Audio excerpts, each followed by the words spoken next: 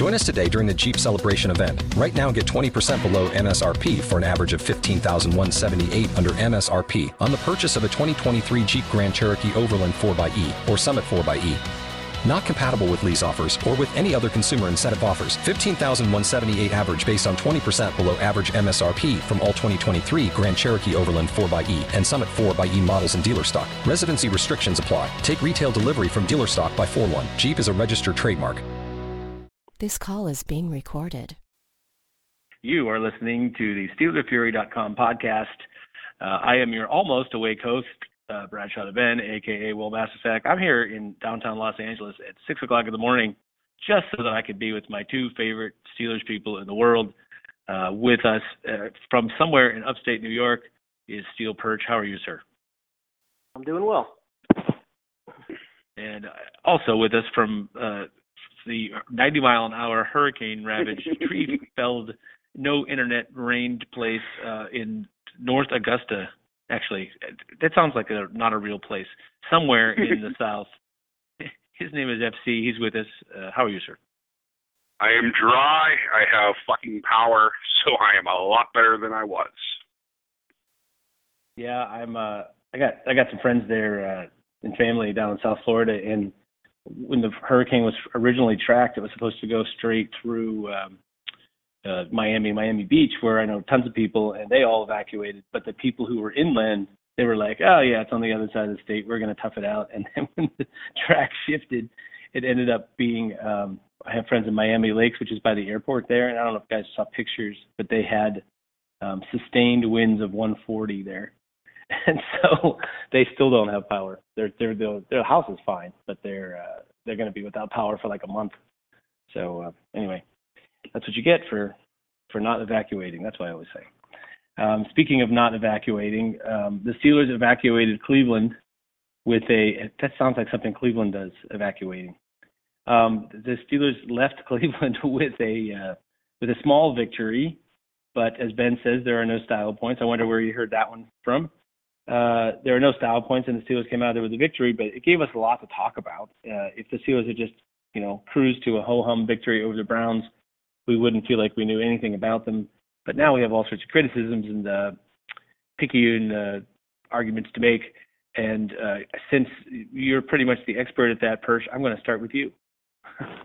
What was your take on the game?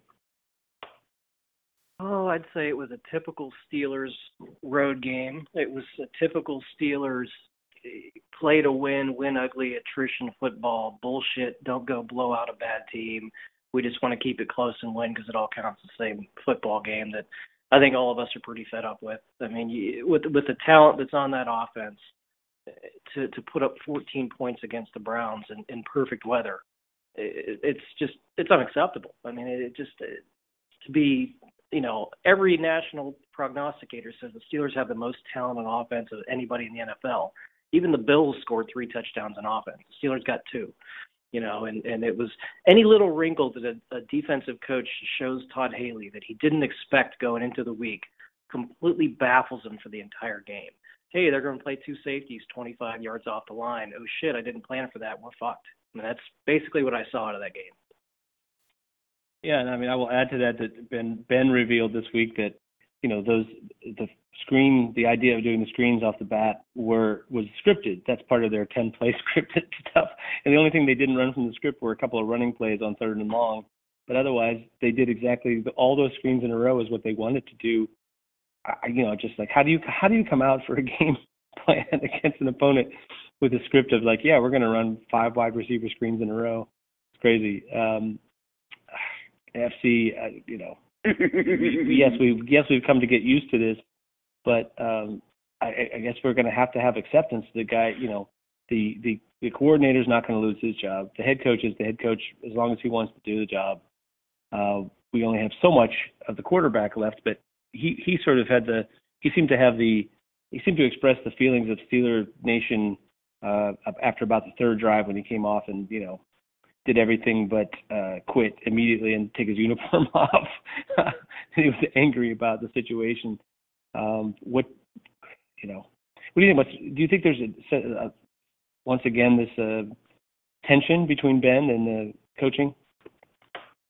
I think that Ben gets along pretty well with Mike Tomlin. And I understand that earlier this year, Ed Bouchette ran an article that said that Mike Tomlin has a say on all game planning and whatnot. But I think in questioning any script that has 8 out of the 10 first place being bubble screens, because I actually heard the exact same interview with Ben that you heard, no cable, no power up until yesterday. I sat in front of the TV and watched every single thing that I could watch on sports because I felt like I was missing something on Monday and Tuesday. I hate Todd Haley. I mean, I really don't feel like I have the right to bitch because I bitched about Bruce Arians and I bitched about Mike Mularkey and Ken Wisenhunt. I might be the guy that is not calling for the backup quarterback, but just calling for the offensive coordinator to be fired every year, and I'm good with that. I'm at acceptance with that. I will never be at acceptance with an offensive play script where your first 10 plays, 60, 70% of them are bubble screens when you have probably 3 of the most dynamic skill position players in the NFL. What's funny, Perch, is I mean, it's a great point, FC, and I'm totally with you. What's funny, Perch, is that I looked back, I was thinking, last year against the Redskins, it was a driving rainstorm, and yet the Steelers put up 30, whatever, and managed to put up the points on the scoreboard against a team that I would argue last year's Redskins better than the Browns, even though I think the Browns are improved this year. Last year's Redskins were better than the Browns. Steelers, still lit it up on the scoreboard and so on. And then I look back at the transcript because I was going to make this argument about how we started off, more aggressively and together, and the lack of reps in the preseason didn't seem to hurt last year. That was going to be my argument. Then I went back and I looked. We basically started off the same exact way. We had, runs up the middle and bubble screens at the beginning of the game. We did that for the same period of time. It's just that when we kind of came out of the shell in Washington, we came out with more success than we did in Cleveland. And we needed, and we sort of poured it on a little bit. And Le'Veon Bell, of course, was healthier and more 100%, but we basically eased into the season, I guess, the same way last year. It's so weird to me to think that the team plays with such a different mentality at home and the road. And when I tried to make the argument that Ben's home road discrepancy had more to do with what the plans were in these games than generally his, what was going on with him, people laughed at me. But it just feels like this team is has 2 identities right now, home and road. They do it intentionally. And I suppose it starts with the head coach, but if you don't have a guy that can execute as the offensive coordinator, it's rough, man. Ben never had the home road splits under Bruce Arians. I mean, they came out and they were going to attack you every week, and they were going deep and they were going to be aggressive, and that's what they did.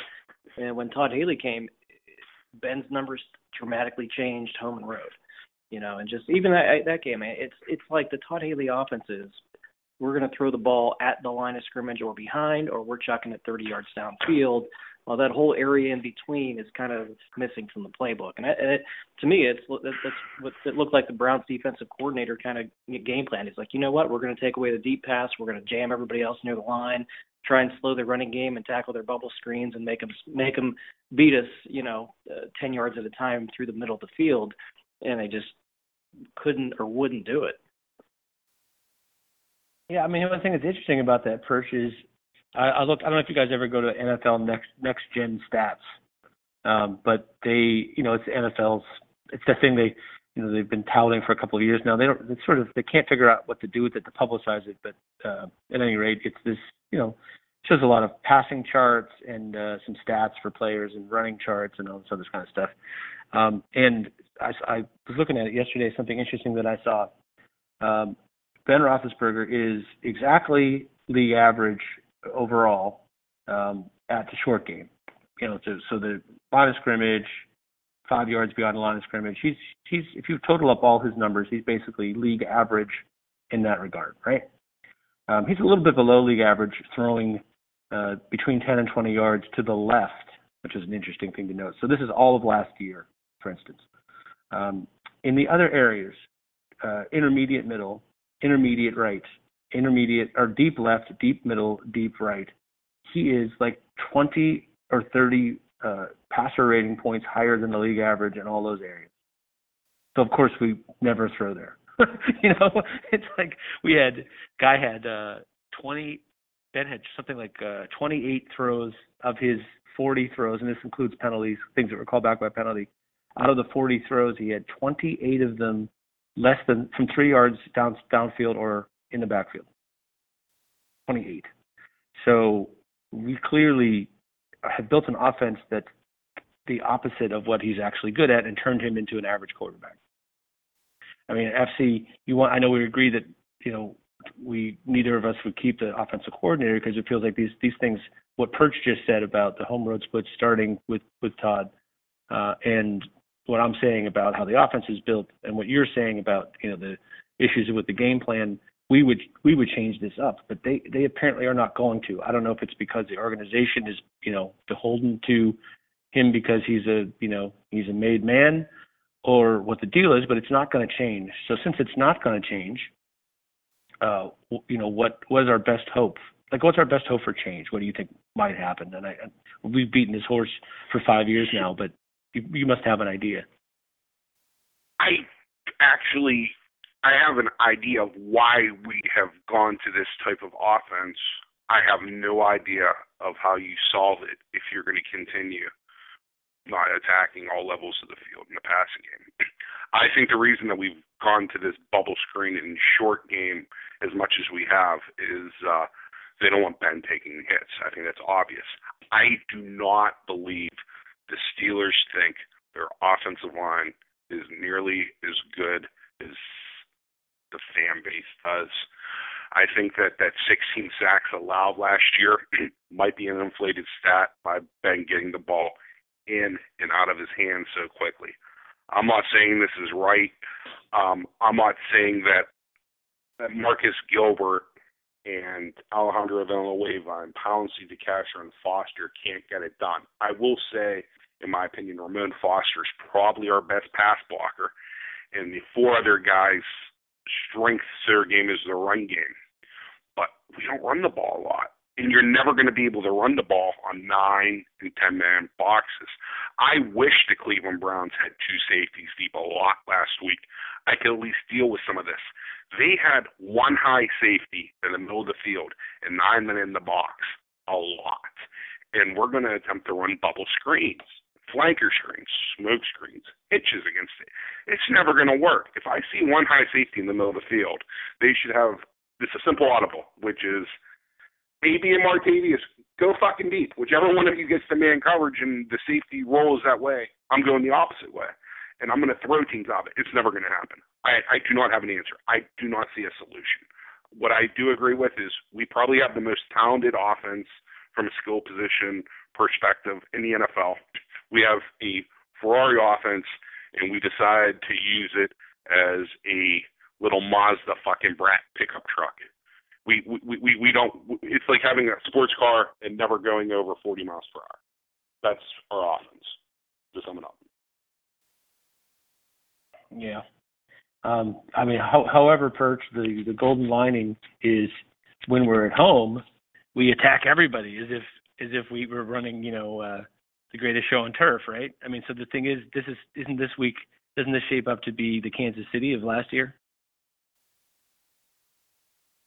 Yeah, somewhat, where you kind of, expect the Steelers to come out and put up a bunch of points in the game. They end up with nothing but a bunch of field goals or just a couple of touchdowns. It's just, I almost felt like in that Browns game that they got thrown off by being off the field for so much in the first quarter because of blocked punt for a touchdown. So it's like, Cleveland gets a little bit of a drive going and you stop them. And that first drive, I think, didn't that first drive eat up 4 minutes? I think the Browns got 3 yards, but due to penalties or sack or whatever happened, it ate up a good amount of time. And then we blocked the punt, got a touchdown, and the Browns got the ball back again. It was, it was from the time the Steelers warmed up until the offense took the field was probably 20 minutes of real time. I kind of wonder if that maybe threw things off, but it doesn't really absolve any of the play calling or the design of the offense for that game. It was a mess. Not much more you could say about it. Yeah, but I was talking more about the first Kansas City game, the one at home last year where they came off this, really bad loss in Philly, It came home and just was bombs away. It was a complete and utter opposite of what their road offense looks like. Well, I mean, that's my issue with trying to predict this Minnesota game. I mean, going off of what I saw from Minnesota and their defense and what I saw from the Steelers and their offense, there's no way in the world anybody in their right mind could think the Steelers are going to do anything impressive on offense. But we've all seen it enough. Well, hey, it's the home opener and the Steelers are at home, and some reason they're a 7-point favorite. They're probably going to go up and put 38 points on Minnesota and make us all scratch our heads again. And then the next week they'll probably go to Chicago, put up 13 and lose. I mean, it's what we're subjected to every week. It doesn't make sense. That's pretty. I think you just nailed it. We can just call it the show. I call the next 3 shows in a row. Next week 38 points. The week after 13 in Chicago and lose. Yeah, there you go. We're all set, man. Thanks a lot. There's inconsistency in the style. It's got to be hard for them too. FC, I think you really hit on something though, with the fact that it doesn't appear that they trust their offensive line. They look at it the way that most people who look at the team see it. Most people see it as a strength. I mean, maybe it's the front office that thinks the offensive line is great. They keep signing them to big money deals for long term. But the coaching staff is like, yeah, well, we have to protect them a little bit to make it work. But yeah, if we protect them a little and we coach them up, we can make it work. Because it does appear like that. The plan is a little bit more like that. It's like they need to run the ball a lot to be able to pass protect. Is sort of how it feels. If I had to gauge their feelings for it, so I don't know. This week's matchup though there's something that I don't like about it, FC. And I'll start with you. We're talking about the Minnesota Vikings game. And your Pittsburgh Steelers. The thing that I don't like about this matchup is Xavier Rhodes is a guy that could potentially match up well enough with AB to at least make. He's not going to have the free run through the defense like he had last week. Antonio Brown isn't. And the thing is, usually you'd say, well, then the other guy's going to have to cover Martavis Bryant, but Martavis Bryant isn't all the way there. And the guy he's going to play against, the one thing he can do is run down the field with big guys. And I'm talking about Grabby Trey Waynes. Grabby Waynes.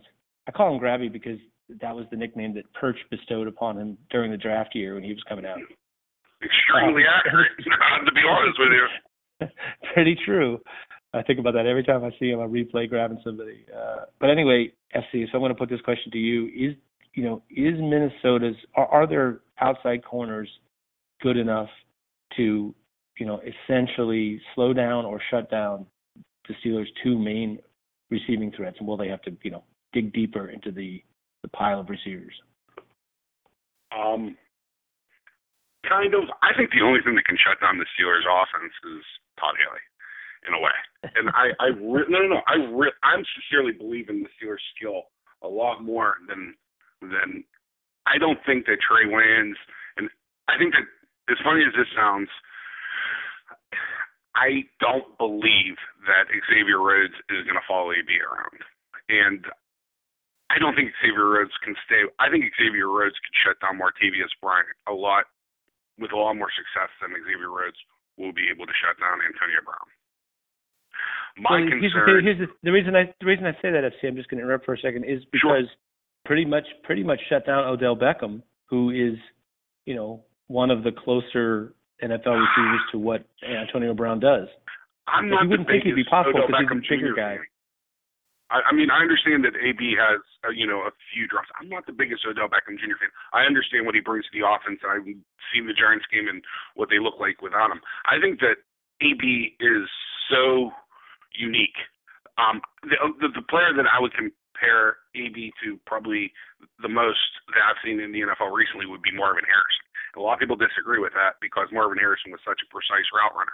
The thing is I think AB's a little bit more slippery. I think that Harrison maybe had a little bit more top-end speed.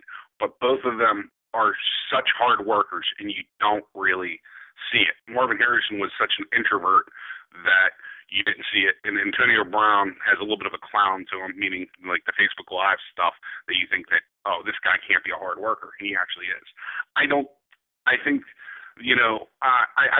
Harrison Smith actually is probably the one person from Minnesota's he scares me more than Xavier Rhodes, and he scares me more than Trey Waynes because his ability to read plays and read the ball and go get it.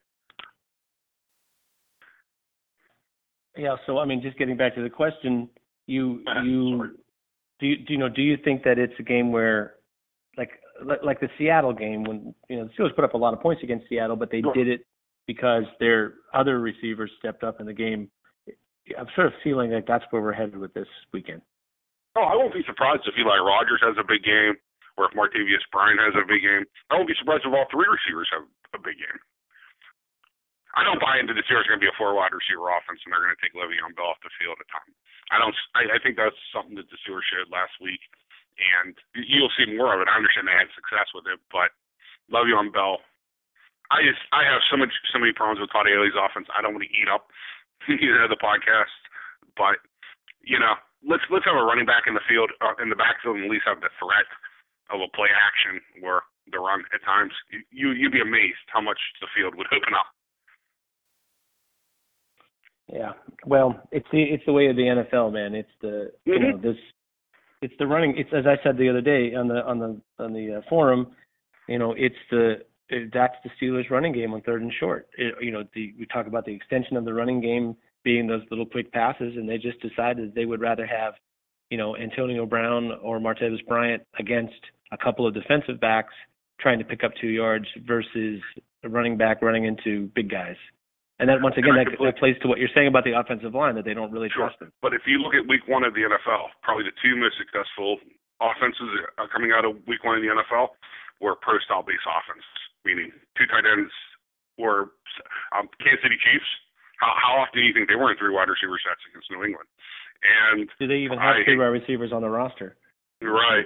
And probably you would have to say the Vikings to a point because, they hung points and they looked very and they were pretty much based. Yeah.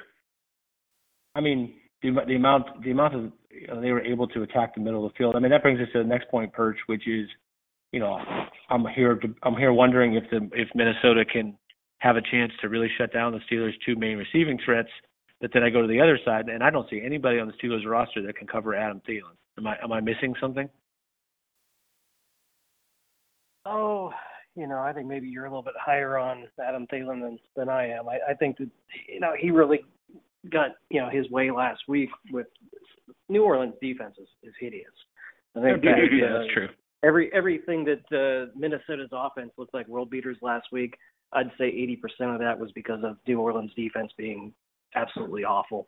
But yeah, I mean, the Steelers will do what they do. I think that, to me, Stephon Diggs, I think, is the slipperier guy. He's a little bit more like AB. You can get in and out of breaks and get a ball in the open field and make something big happen. But, I mean, are those 2 any better than any other combination of receivers the Steelers face week in, week out? I think they're solid receivers. They're not, it's not a top 10 wide receiver group. But I think that the Steelers' advantage in this game, I think, will be the number 3 and 4 guys. Minnesota's 3rd corner. I mean, it's Terrence Newman. There you go, Terrence Newman even. Yeah, I mean, so I think that he'll have a tough time keeping up with Eli Rogers.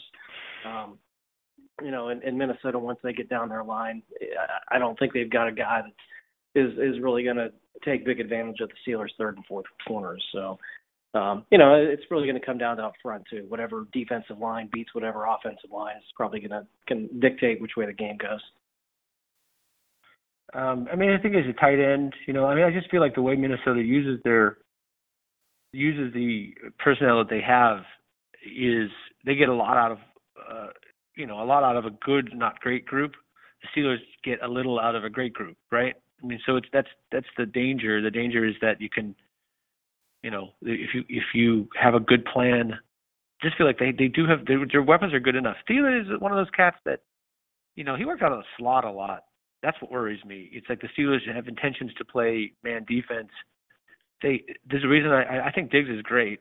It's just that I feel like you put Artie Burns on Diggs and you let him run around with Diggs all day long, you're probably going to be okay. You're going to mitigate Diggs a little bit. You may not stop him, but you at least have a guy that matches up with him. We don't really have anybody to match up with Thielen because if you're going to put either Gay or Hilton on him in the slot, that's a matchup.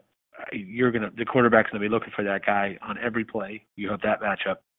Thielen against Hayden, I feel like Thielen is too good a route runner, too quick for Hayden. But, maybe last week was not the best way to judge Joe Hayden, and that he's going to get a little better as he plays more. I don't know. And then it's like we never are able to really cover these tight ends, a really good move tight end. That's why I say, to me, I feel like this is going to be a high-scoring game. The Steelers will, get some points out of their secondary receivers in this game. But I feel like Minnesota, we're not going to be able to entirely stop them in the condition that our defense is in right now. And FC, I'll start with one name. On the scorecard and in the pass rush, he did some good things. But Anthony Chickillo, I think, upon a pretty close viewing that I did of the game, he had some real issues against the run, and as when he was asked to drop into coverage, I worry that if Dupree is not going to play in this game, that it's going to leave the Steelers pretty susceptible to the run against a team that is going to be eager to run it to that right side. Did you see the same thing I did? What do you think about the Steelers stopping down? They're going to try. See, here's the thing. I agree. Chicklow doesn't look great in reverse, but is Riley Reef and Remmers, who I'm very familiar with from Carolina, are they going to, one of the things that's really going unnoticed or untalked about in across all Steeler Nation is in there did Joe Thomas give up 3 sacks last week? I believe 2 to TJ Watt and 1 to Cameron Hayward. Our front 7 may have finally started to come around, because if Tuitt is all right for the first 10 plays of the game, I think Tuitt was in the backfield 6 out of 10. I hear what you're saying, and I agree with about Thielen and about Kyle Rudolph and about Dalvin Cook. Are they going to be able to block us up? And Sam Bradford's having knee problems again. I do have concerns. If I was in Minnesota, if we were Minnesota Vikings fans and we were doing this, I would be very, very concerned about attempting to run the ball and protect Sam Bradford, against the Steelers, front. I understand that Cleveland's Cleveland, but, they spent a ton of money on their offensive line, and, Zeitler's a pretty good player. Joe Thomas is pretty decent. Sean Coleman's pretty decent. Joe Battaglia is pretty decent. The Browns may have a top 7 offensive line in the NFL, and the Steelers just dismantle them. And that's what I'm hanging my hat on, and I have a lot of hope about. I remember seeing Sam Bradford's not the best quarterback under pressure. Those beautiful throws aren't so beautiful whenever he has to move his feet or he's worried about being crushed. And that's one of the two of you said that this game is going to be won or lost across the offensive line by both teams, and I completely agree. It's going to be won in the trenches. This game is going to be won in the trenches. I won't be shocked if Minnesota puts up 31 points. I won't be shocked if Minnesota puts up 3 points. That's how it's early in the season, and you just don't know what both teams have, because Minnesota did play, New Orleans, who's terrible. And, the Steelers offense did look terrible at times against the Browns, but their defense at times looked unbelievable. Yeah. Well, Everson Griffin-Perch is that's a tough matchup for anybody. He's a great player. It's definitely on paper. You just have to worry about this. I mean, can our offensive line run the ball and protect Ben well enough against this matchup for FC's statement to work out in the Steelers' favor? In other words, if you think about this game just in terms of our offensive line against their front, their offensive line against our defensive front, missing Tuitt, maybe having a less than 100% Dupree. What do you think about the matchup just looked at under that microscope? Yeah, I mean, they've got 2 good edge rushers. Donnell Hunter looked really good last week too. Again, I think part of that might be a byproduct of New Orleans' offensive line, but Hunter looked good and Griffin both looked good. I mean, those guys really got after it. But I think our offensive line, we've seen them enough over the past 2 or 3 years to know that they're not like they were in years past where, 1 or 2 good pass rushers is going to completely wreck our day. And I think that the diversity in the amount of athletes that are on that offense, Minnesota's going to have to kind of commit. Or are we here to shut down the passing game? Or are we here to shut down the run game? And the Steelers, especially at home, should be able to take advantage of whatever's given to them. So maybe Le'Veon Bell comes back. I kind of get a feeling he's going to bounce back with a 150-yard day because everybody wrote him off after last week. He missed training camp. The Steelers didn't use him much, blah, blah, blah, blah, blah. That's the storyline. You just kind of get the feeling that this week that Minnesota is going to be more concerned with our pass game, and Bell's going to have a chip on his shoulder, and maybe he goes out and has a huge day and carries the offense. Yeah, although I worry that's a trap, I agree with you. I fully expect this to be sort of like, the Le'Veon Bell, reminding the world that he's Le'Veon Bell week. That does seem to be how it shapes up, but FC, that seems to, lead you to a close game, a smash mouth football game that's not necessarily a game where you really, let it rip on offense and put up a lot of points. I mean, I think about the Ravens game on Christmas last year being yet another example of a game where, the Steelers did their best to keep that game in the, sort of in the middle of the trenches, a street fight. And then when they finally got behind and they had to open up the offense, they just breezed down the field. And then on the last play of a series where they passed the ball from one end of the stadium to the other, they handed it to Le'Veon Bell. He walked in the end zone. It's like, why do things the hard way when you can do things the easy way? Okay, I got to let it go because we'll just be talking about our offensive coordinator again. But let me ask you a question about the trenches, since we're sort of still on that.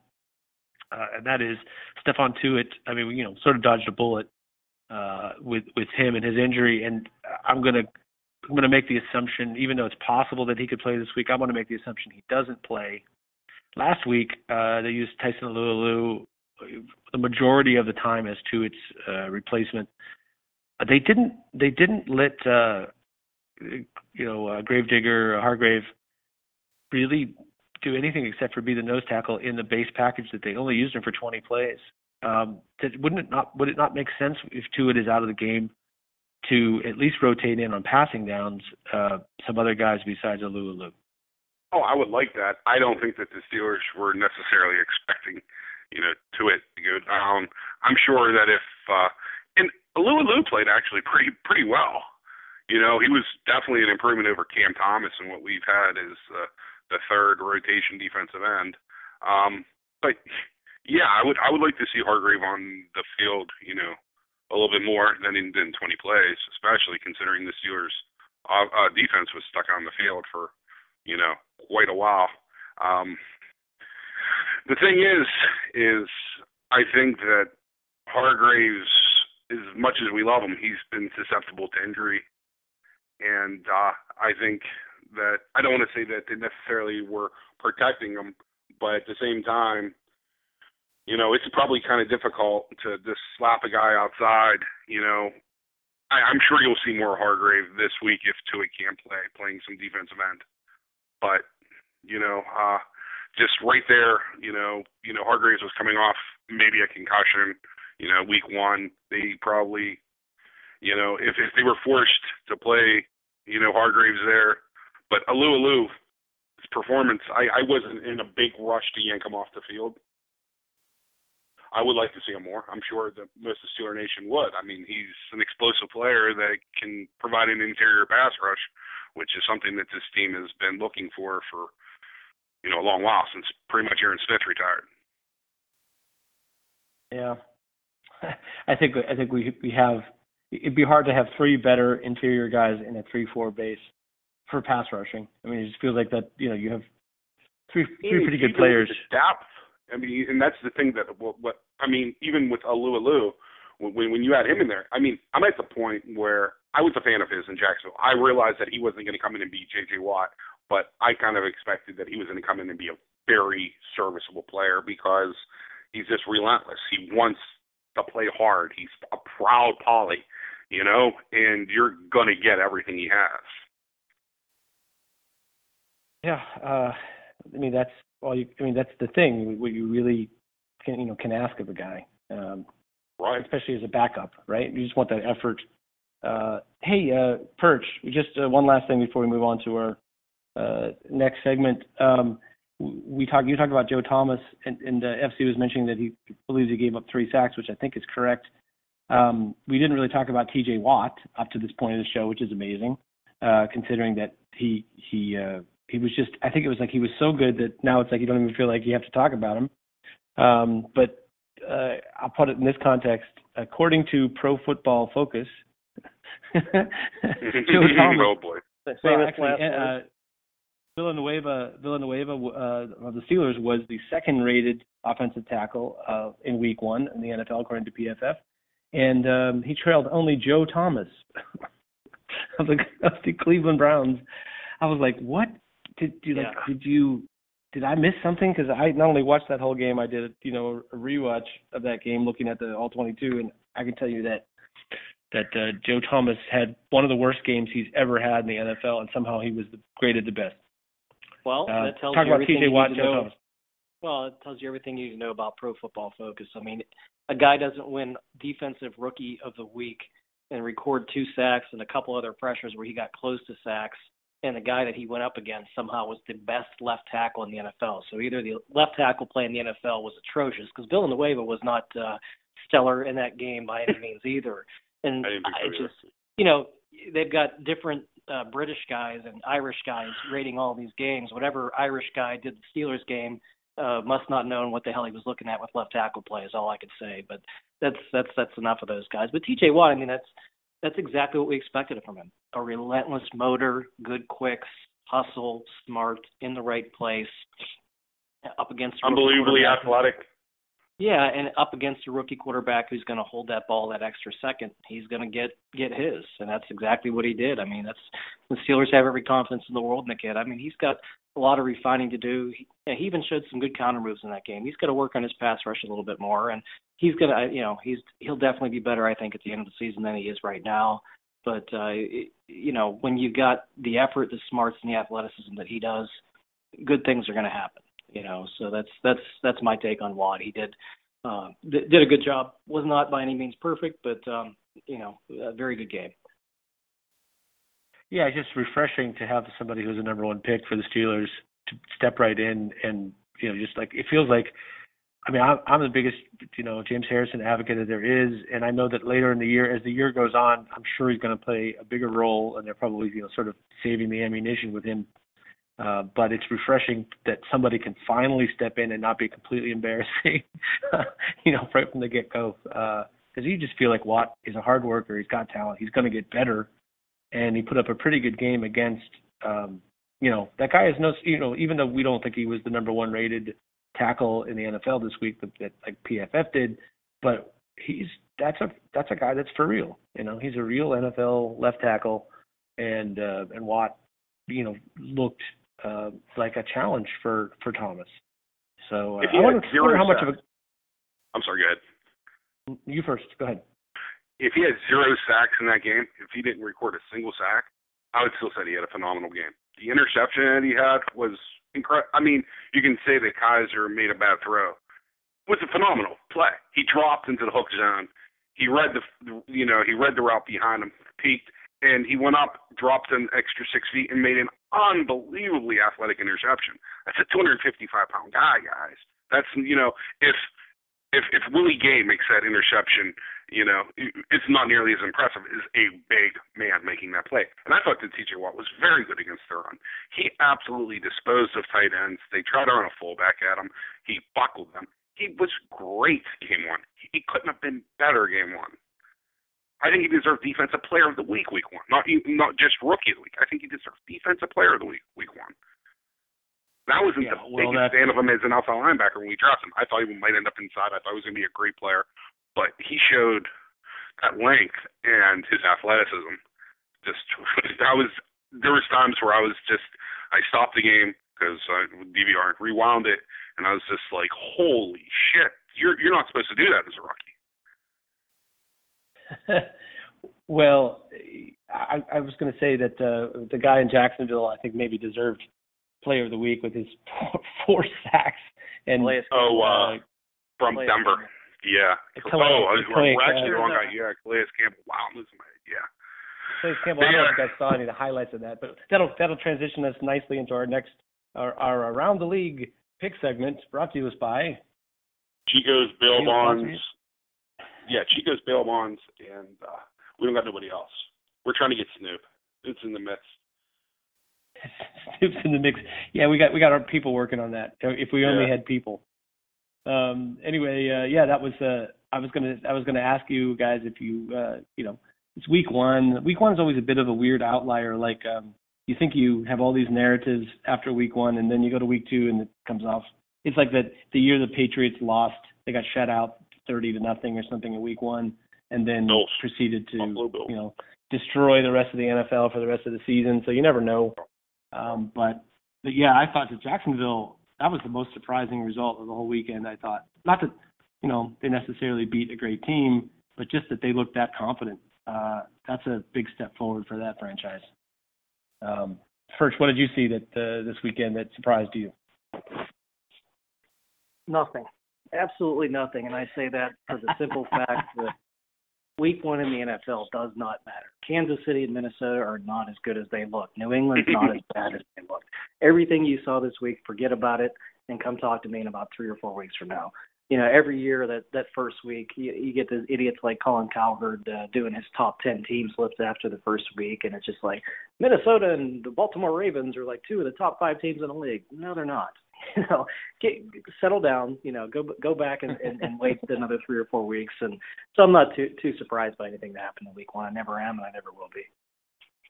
You don't think the Rams are Super Bowl contenders?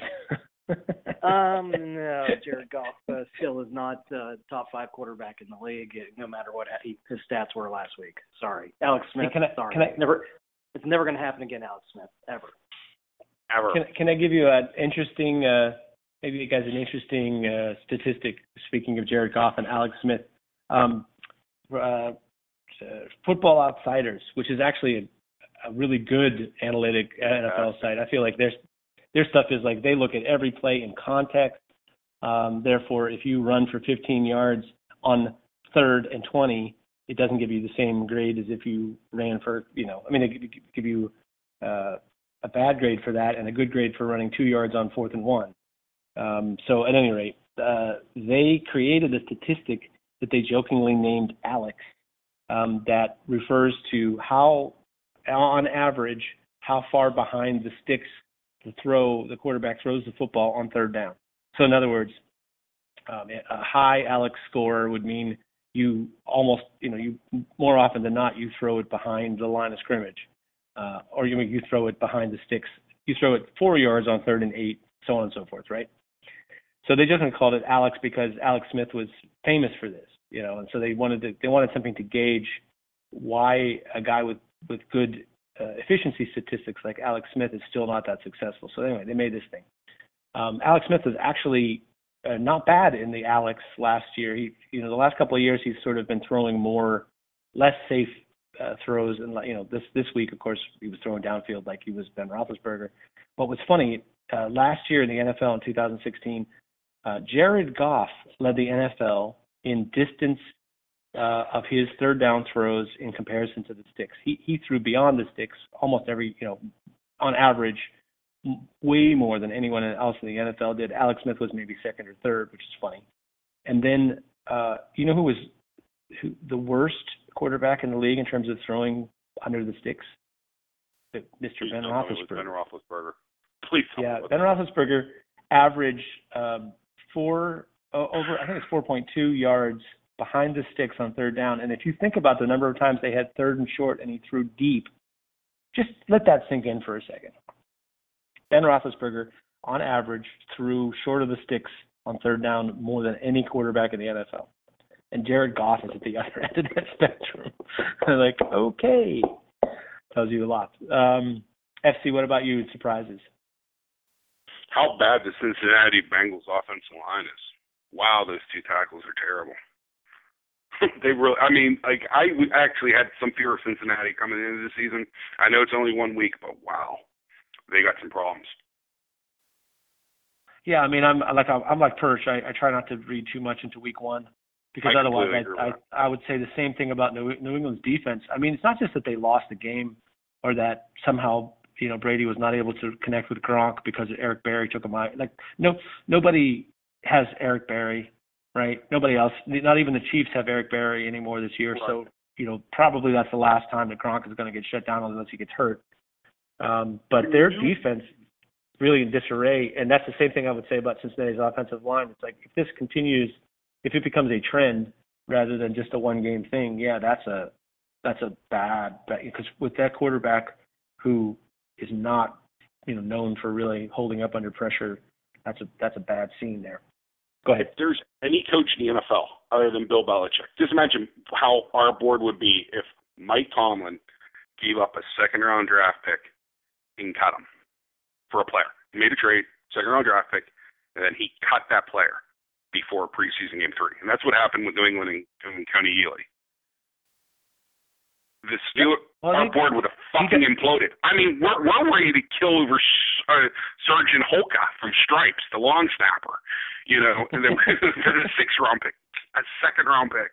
That would be like us cutting Juju Smith-Schuster, just cutting them before game 3.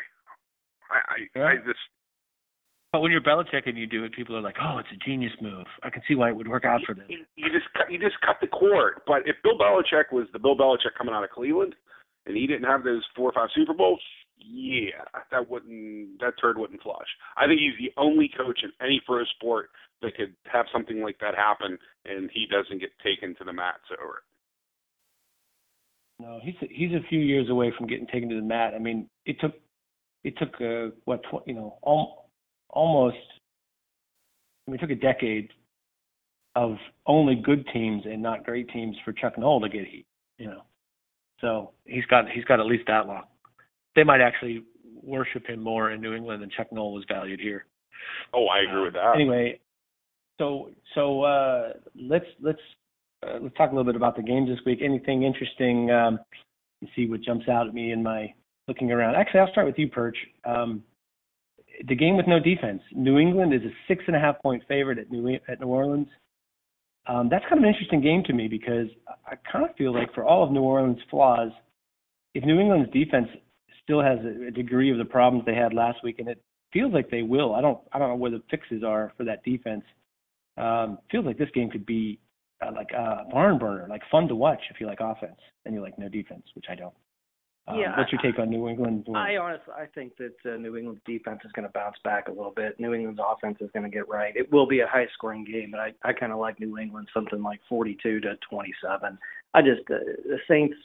I think Breeze is kind of on the way down. I think that their offense, skill position-wise, isn't quite. They don't have a freaking clue what to do with their running backs. Adrian Peterson's going to blow his mind here real quick. He's basically in on one package. It's like, hey, here's our jumbo package with our fullback and Adrian Peterson coming in the game. When they come in, we're going to run. If it's 3rd and 1 at the goal line, we're going to fake it, hand off to him and try and throw to him. The rest, it's just not going to work. I wouldn't be surprised if they traded him in the next couple of weeks. But their offense, I don't think, is nearly as good as what it had been in the past. I think age is starting to catch up with Breeze, not that he's fallen off the edge. And their defense is horrible. Their offensive line's bad.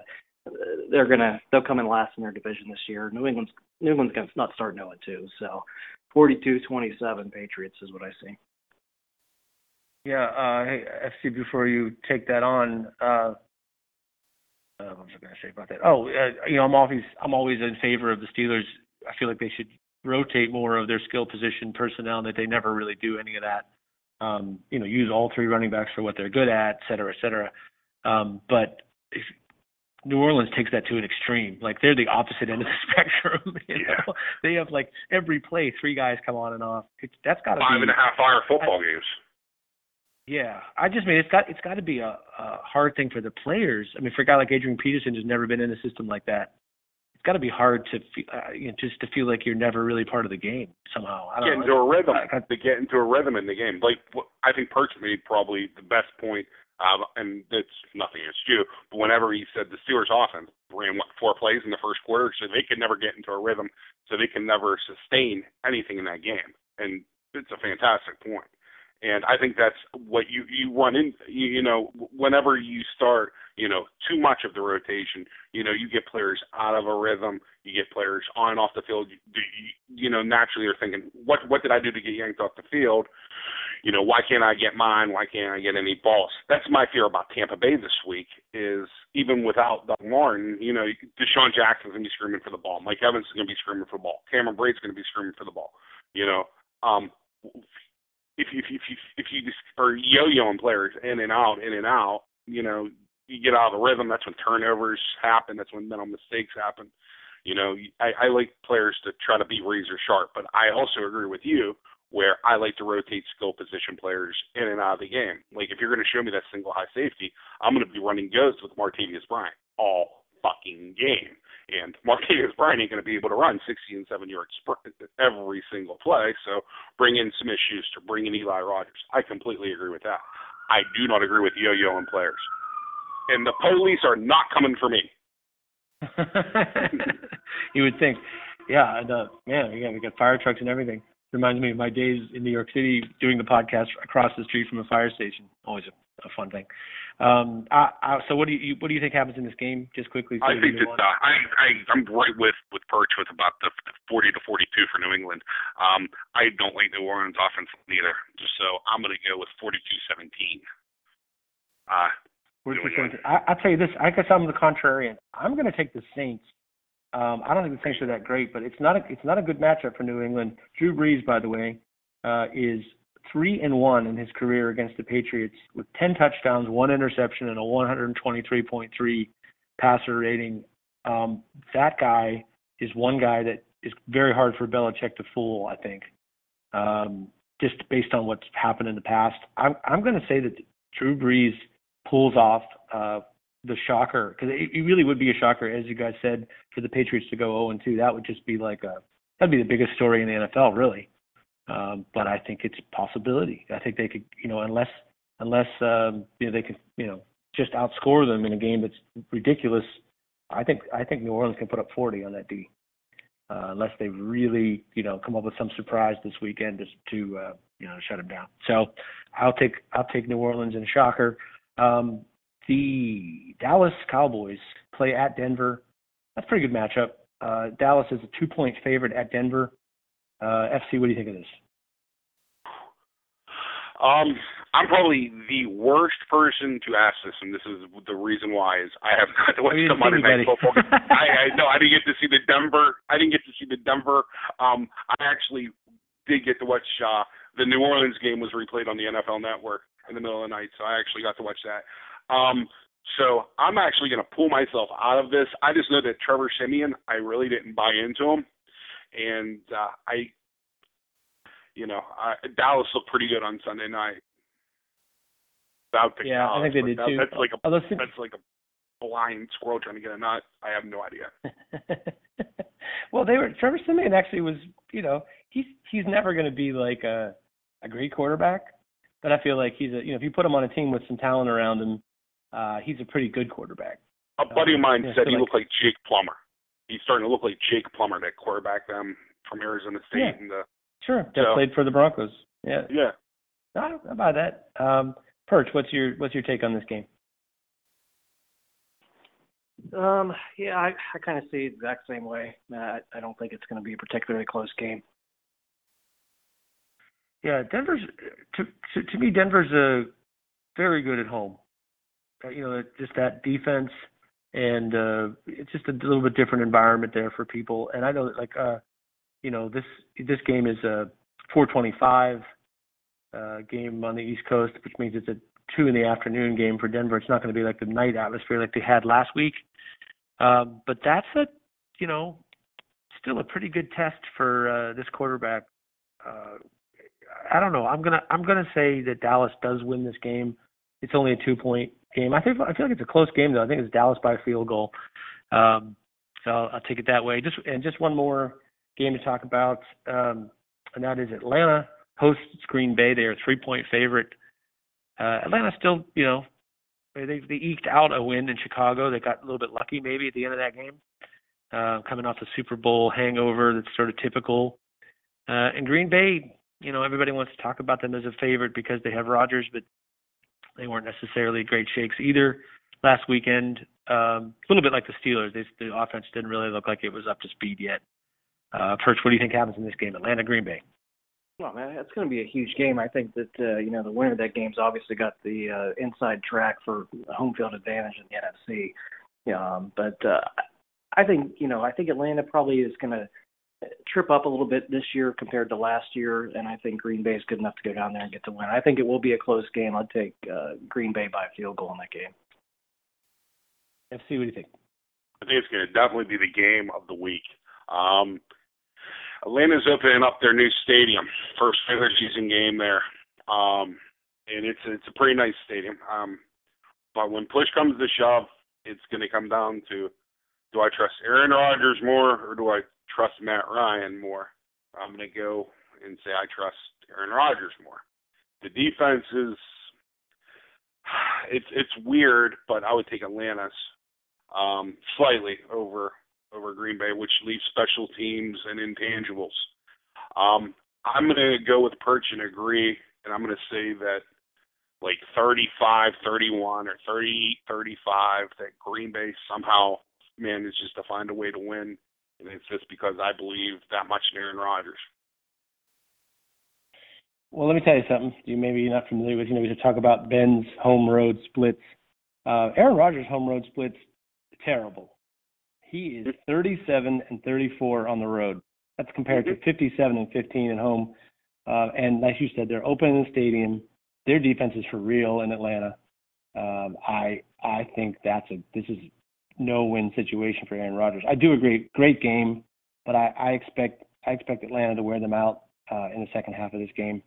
Just too many moving parts for a team like Green Bay to stop in week 2 before they really. They're a bit like the Steelers. They know they have a good quarterback. They know they can put it all together, and they sort of figure it out as the season goes along what they're really good at. Every year it feels like they have a slightly different take on offense and a slightly different sensibility on defense, and that's just very Steelers-like in that way. But I don't think in week 2 going to Atlanta really fits where Green Bay is at right now. So I will take Atlanta. There you go. See, we have some disagreement. I like that. We need to disagree more. We need somebody to come on the show and love Todd Haley. We could spend 2 hours on that, or not. Hey, you got a phone call from Todd Haley's wife and kids. That's what it's going to take. You never know what Mrs. Todd Haley Haley's on the wife line. might ask of us. Yeah. Oh boy. It could be anything. Uh-oh. Is Todd going to be in his chair? He wants someone to take care of their dogs for them. Yeah. Actually, who should, now that we're leaving the pick segment, we should still have it brought to us by Aqib Talib's mom. I don't know why we don't have her as a sponsor anymore. Because she'll shoot her ass. All right, well, maybe this year it's Todd Haley's wife and dogs. There you go. Who will be sponsoring the podcast. That brings us to our 5-star matchup because we're in it. Actually, this week, looking at that slate of games, Pittsburgh, Minnesota is a pretty good matchup for week 2 in the NFL for teams that don't see each other all that often. The Pittsburgh Steelers hosting the Minnesota Vikings. Like Perch alluded to earlier, the Steelers are 6-point favorite at home. It does feel like a little bit of a setup, like it's their home opener. They almost always win, especially with Ben Roethlisberger at quarterback. Perch, I go to you first. Oh, actually, it's FC's week to go first. FC, you're first. What happens in this game? I'll be quick. Don't worry, boys. The key to this game is going to be the trenches. We went over that. If two fears for Minnesota. Number one, we haven't even discussed, which is criminal. Might be the best interior defensive lineman no one talks about in the NFL, and that's Mr. Linval Joseph from East Carolina, who everybody on this fucking podcast loved. He's turned out to be a stud. Him and Ramon Foster is going to be an absolute war. Second player that I fear the most is if you expand out his basically. I believe he has 211 plays in the NFL, and he has 13.5 sacks, and that is Daniel Hunter from LSU. And he's going to be going against Mr. Alejandro Villanueva, who showed a little bit of an issue with some speed and athletic rushers, so that has me concerned. At the end of the day, Antonio Brown showed last week why he's the best receiver in the NFL. I expect more from Le'Veon Bell. I expect City of Pittsburgh to be going nuts. Ben, home and road splits, which you got into. Ben is an elite quarterback at home, especially in openers. I expect the Steelers to not only win, but to cover. But it's not going to be a blowout. I'm going to go with 27-17 17 Pittsburgh Steelers. A Perch. What do you think? Well, this is one of those games that you look at it analytically based on what the teams did last week, and I think the Steelers, Ben and the offense typically struggle against Mike Zimmer defenses. I think it'll stay low scoring. Minnesota, I think, has got just enough on offense to put up some points. I'm going to go 20 for Minnesota, 16 for Pittsburgh. Having said that, I fully expect Pittsburgh to score 38 and win by 3 touchdowns. So my official pick will be Minnesota 20, Pittsburgh 16. Yeah, I mean, if we went, it's funny because you're the person that said don't pay attention to week one. If we went strictly by week one, I would pick Minnesota to win this game by double digits. I think the difference in how these two teams played in week one and just how they match up with each other just feels like, Minnesota's got that sort of balanced offense thing with some dynamic players, and they're not afraid to throw downfield to the middle of the field. They have a tight end that can, go and get the ball. They have a running game. Just feels like they, in theory, could give the Steelers some trouble. Therefore, I think that, they will probably score more points than the Steelers defense gives up on average. But I feel like this Minnesota team is not as good as the Kansas City Chiefs team that the Steelers played in Week 4 last year, and it's not as the Steelers' offense is better potentially this year than they were at that point last year with without Martavis Bryant and so on. I think the Steelers put up the big number. I think it's a high-scoring game.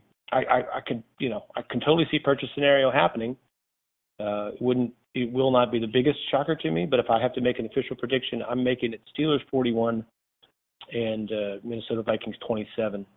I kind of feel like the Vikings could even put up more points, except for that the Steelers get a lead in this game. They are going to eat clock on long drives rather than throw bombs, and that could keep the score down for Minnesota at the tail end of the game. 41-27 though is it's more points than the Steelers usually give up on defense. They don't do that too much. I think they, other than the New England Patriots, the last time they gave up 27 points, if I'm not mistaken, was against the Cowboys last year. So I think the Cowboys' offense better than Minnesota's. Steelers' defense improved from where it was against Dallas. So 27 is still a pretty good number. 41-27 for the Steelers. FC, I'll give you the last word. Case Keenum will be in the game. George will take out Sam Bradford. Wow. Going bold. Go bold or go home. Perch, last word. The Steelers, looking at the schedules here, we got a lot of road games coming up here early in the season. At Chicago, which the Steelers never ever win at Chicago. Baltimore, very rarely ever win at Baltimore. This is a big game. I mean, the Steelers could be staring down the barrel of a very disappointing 1-3 start, with the one win being a shitty game at Cleveland if they don't get their shit together here this week. So these next 3 weeks are big for the season. I mean, the Steelers start on the road a lot early. They play a first-place schedule. Baltimore schedule's a weak third-place schedule. They've got some real big games, and they need this one in their back pocket. So big game this weekend. Got to win it. Got to go up to Chicago and find a way to win. I have my doubts about that game too. And then at Baltimore, I'm feeling a little pessimistic here the next 3 weeks. So hopefully they prove me wrong. Well, Perch, for all the talk about the Steelers' light schedule before the bye week, it's shaped up a little differently now. I mean, their road games beyond Cleveland, Chicago, like you said, a place they never win. Baltimore, Kansas City, and Detroit. You could see all of those being games that are no fun to go on as a road team.